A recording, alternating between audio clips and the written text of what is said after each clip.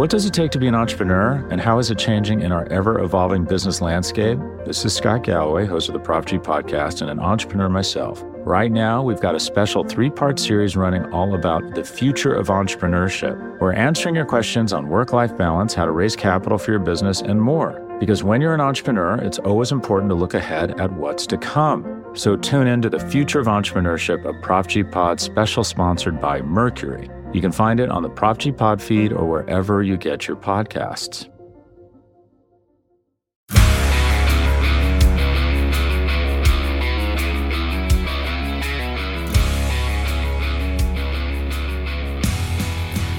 Welcome to the Daily Hammer, your daily news source when it comes to the Atlanta Braves as part of the Battery Power Podcast Network. My name is Sean Coleman. Hope wherever you are and wherever you are listening, you are having a wonderful start to your Friday. A bit better on my end. Definitely hoping to be 100% by the end of the weekend. But it's a pleasure to be with you once again. And I'll say this physically, I'm feeling a bit better, but it's a bit rough.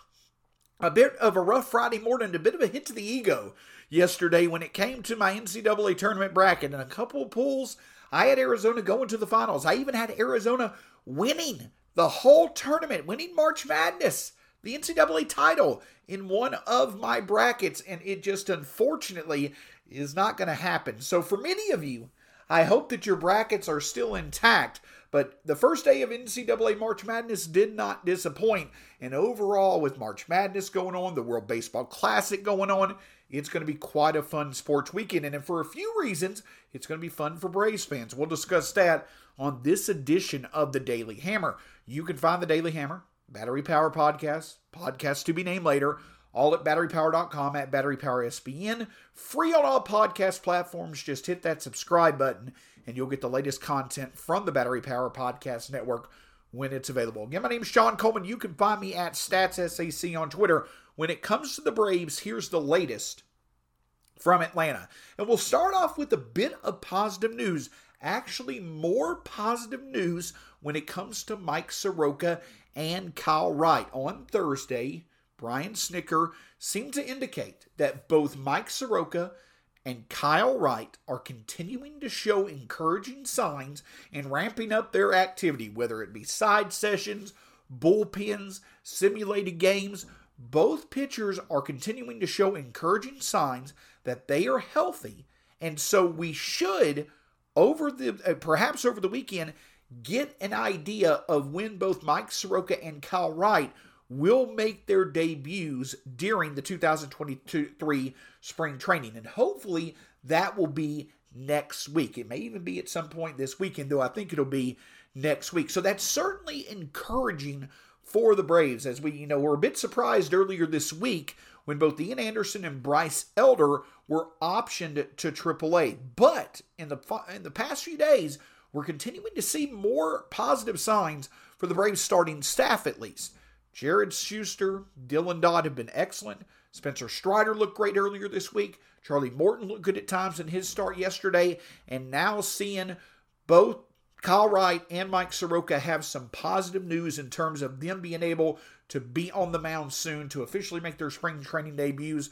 The Braves are hoping that both of those players will be healthy once the start of the regular season comes in a few weeks. So definitely a great sign when it comes to both Michael Soroka and Kyle Wright for the Braves starting staff.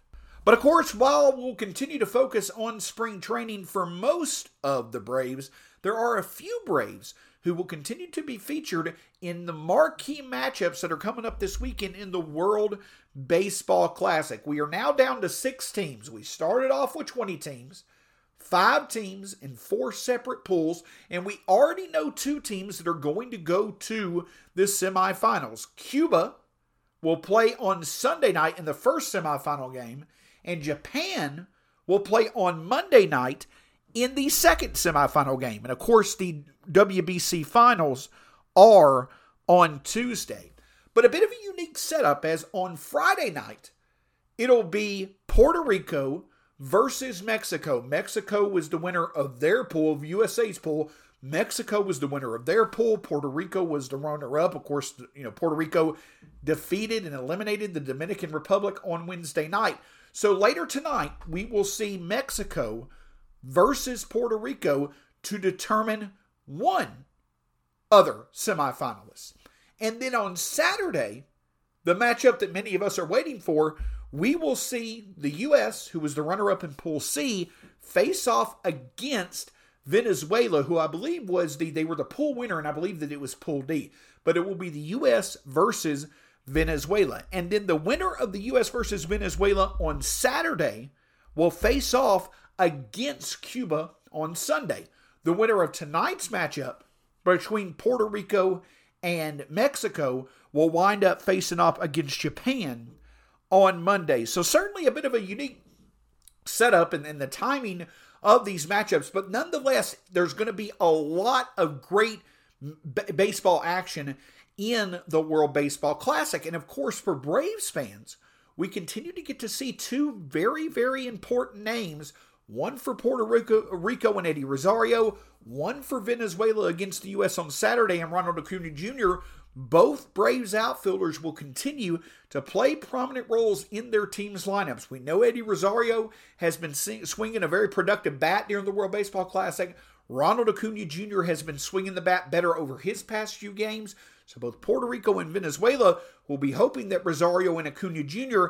can provide good production in their matchups so that both of their teams can advance. But the big thing is that we're going to get consecutive nights of the World Baseball Classic until a winner is determined next Tuesday night in what should be a very fun weekend of baseball. So make sure to tune in, not only for how great the matchups in general will be, but also for Braves fans, seeing a few of our favorites definitely step up to the plate and hopefully deliver for their teams this weekend. But of course, the other major news, and in far less, fortunate news, definitely less than ideal, that certainly was making headlines on Thursday, still being discussed today, was from Wednesday night, the unfortunate incident in which Puerto Rico eliminated the Dominican Republic, but Puerto Rico's closer and Mets closer, Edwin Diaz, after striking out the side and, in the initial celebration for Puerto Rico, he unfortunately suffered a knee injury that right from the start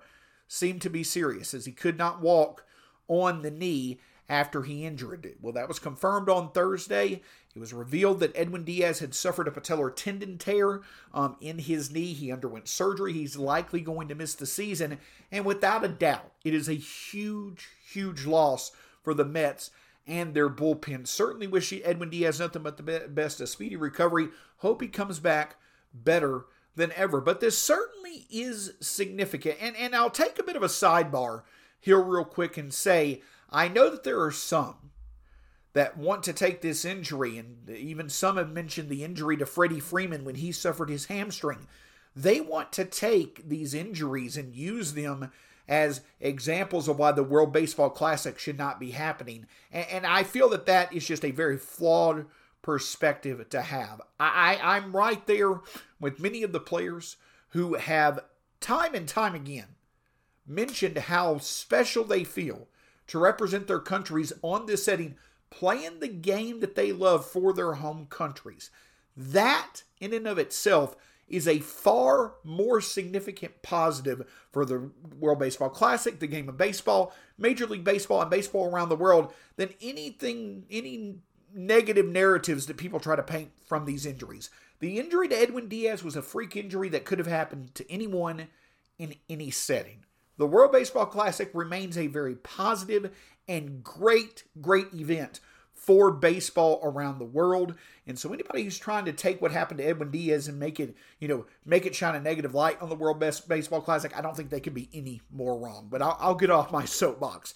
But regardless of what you may think about the World Baseball Classic, the fact is that the Mets have now lost one of their biggest contributors when it comes to their bullpen and their pitching staff. And that certainly is significant, not only for the Mets, but the Braves as well, as now the Braves have seen one of the best bullpens in terms of their rivals in the National League, lose its most important cog.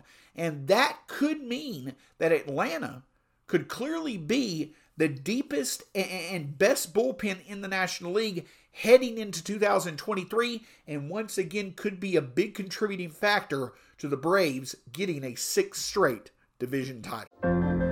What does it take to be an entrepreneur, and how is it changing in our ever-evolving business landscape? This is Scott Galloway, host of the Prop G podcast and an entrepreneur myself. Right now, we've got a special 3-part series running all about the future of entrepreneurship. We're answering your questions on work-life balance, how to raise capital for your business, and more. Because when you're an entrepreneur, it's always important to look ahead at what's to come. So tune in to the Future of Entrepreneurship, a Prop G pod special sponsored by Mercury. You can find it on the Prop G Pod feed or wherever you get your podcasts.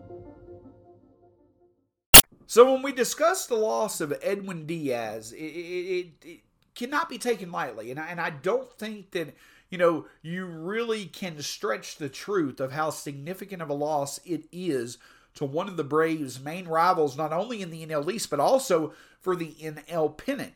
Edwin Diaz last year, obviously was by far the most famous closer in baseball due to his excellent entrance music that took the baseball world by storm.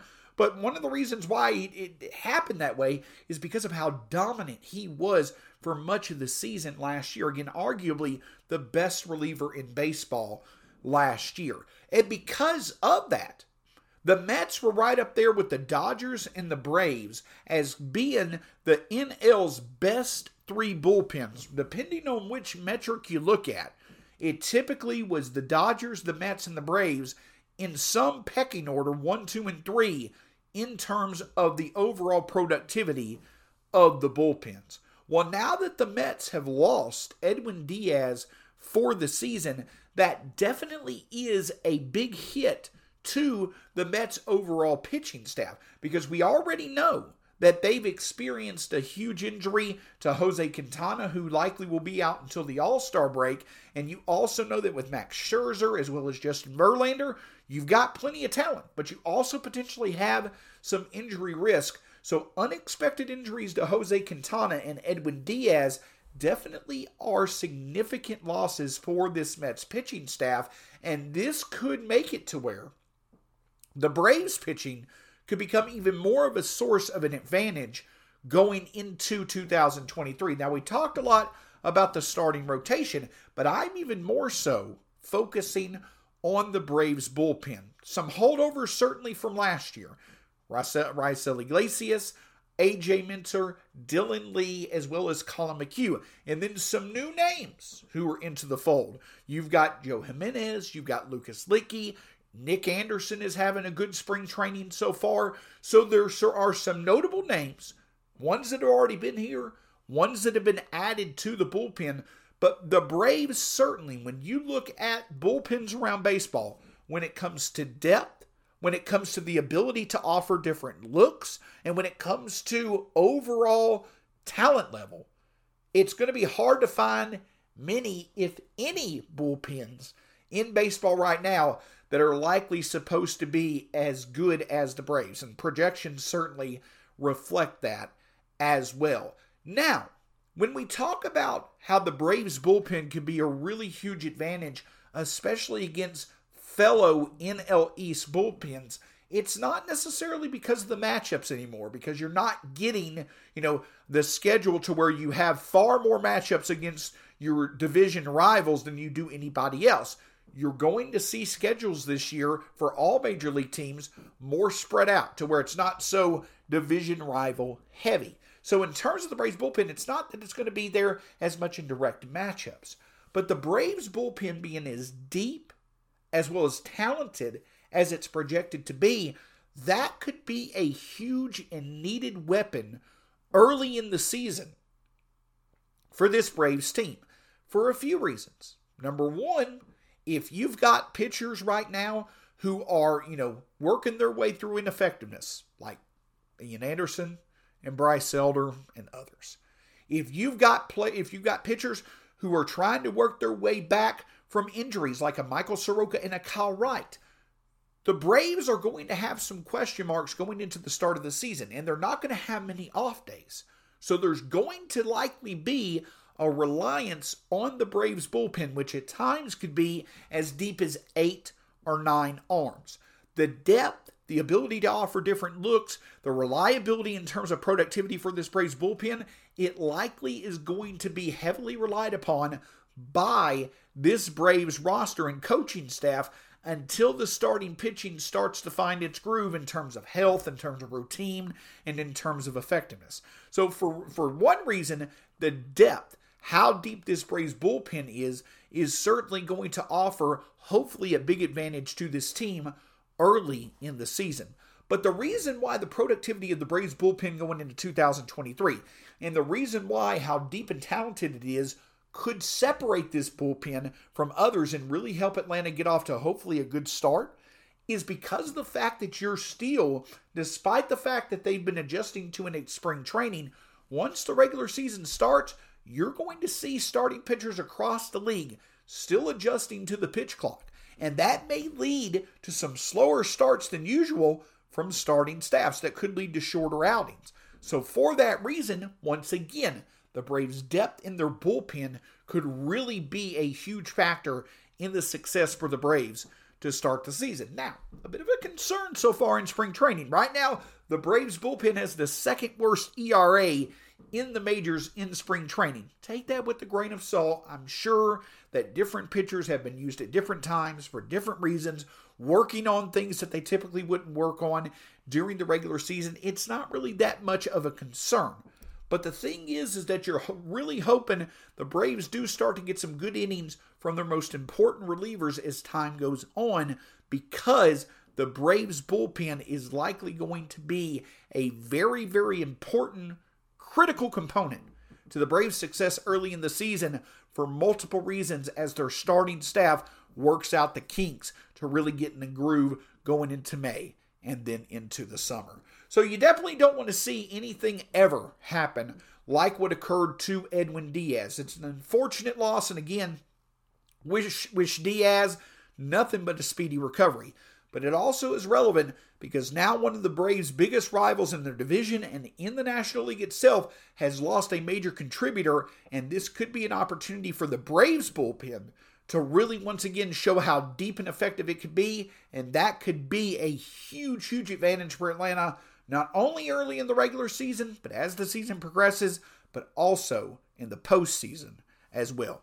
Can't thank you enough for joining us on the Daily Hammer, your daily news source when it comes to the Atlanta Braves as part of the Battery Power Podcast Network. My name's Sean Coleman. You can find me at StatsSAC on Twitter. Find all the great content from Battery Power, the Battery Power Podcast Network, free on all podcast platforms. Until next time, go Braves. Enjoy the World Baseball Classic.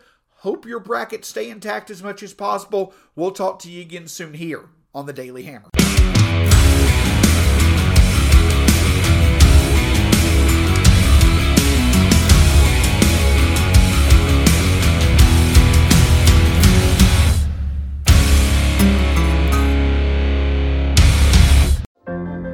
What does it take to be an entrepreneur, and how is it changing in our ever-evolving business landscape? This is Scott Galloway, host of the Prop G podcast and an entrepreneur myself. Right now, we've got a special 3-part series running all about the future of entrepreneurship. We're answering your questions on work-life balance, how to raise capital for your business, and more. Because when you're an entrepreneur, it's always important to look ahead at what's to come. So tune in to the Future of Entrepreneurship, a Prop G pod special sponsored by Mercury. You can find it on the Prop G Pod feed or wherever you get your podcasts.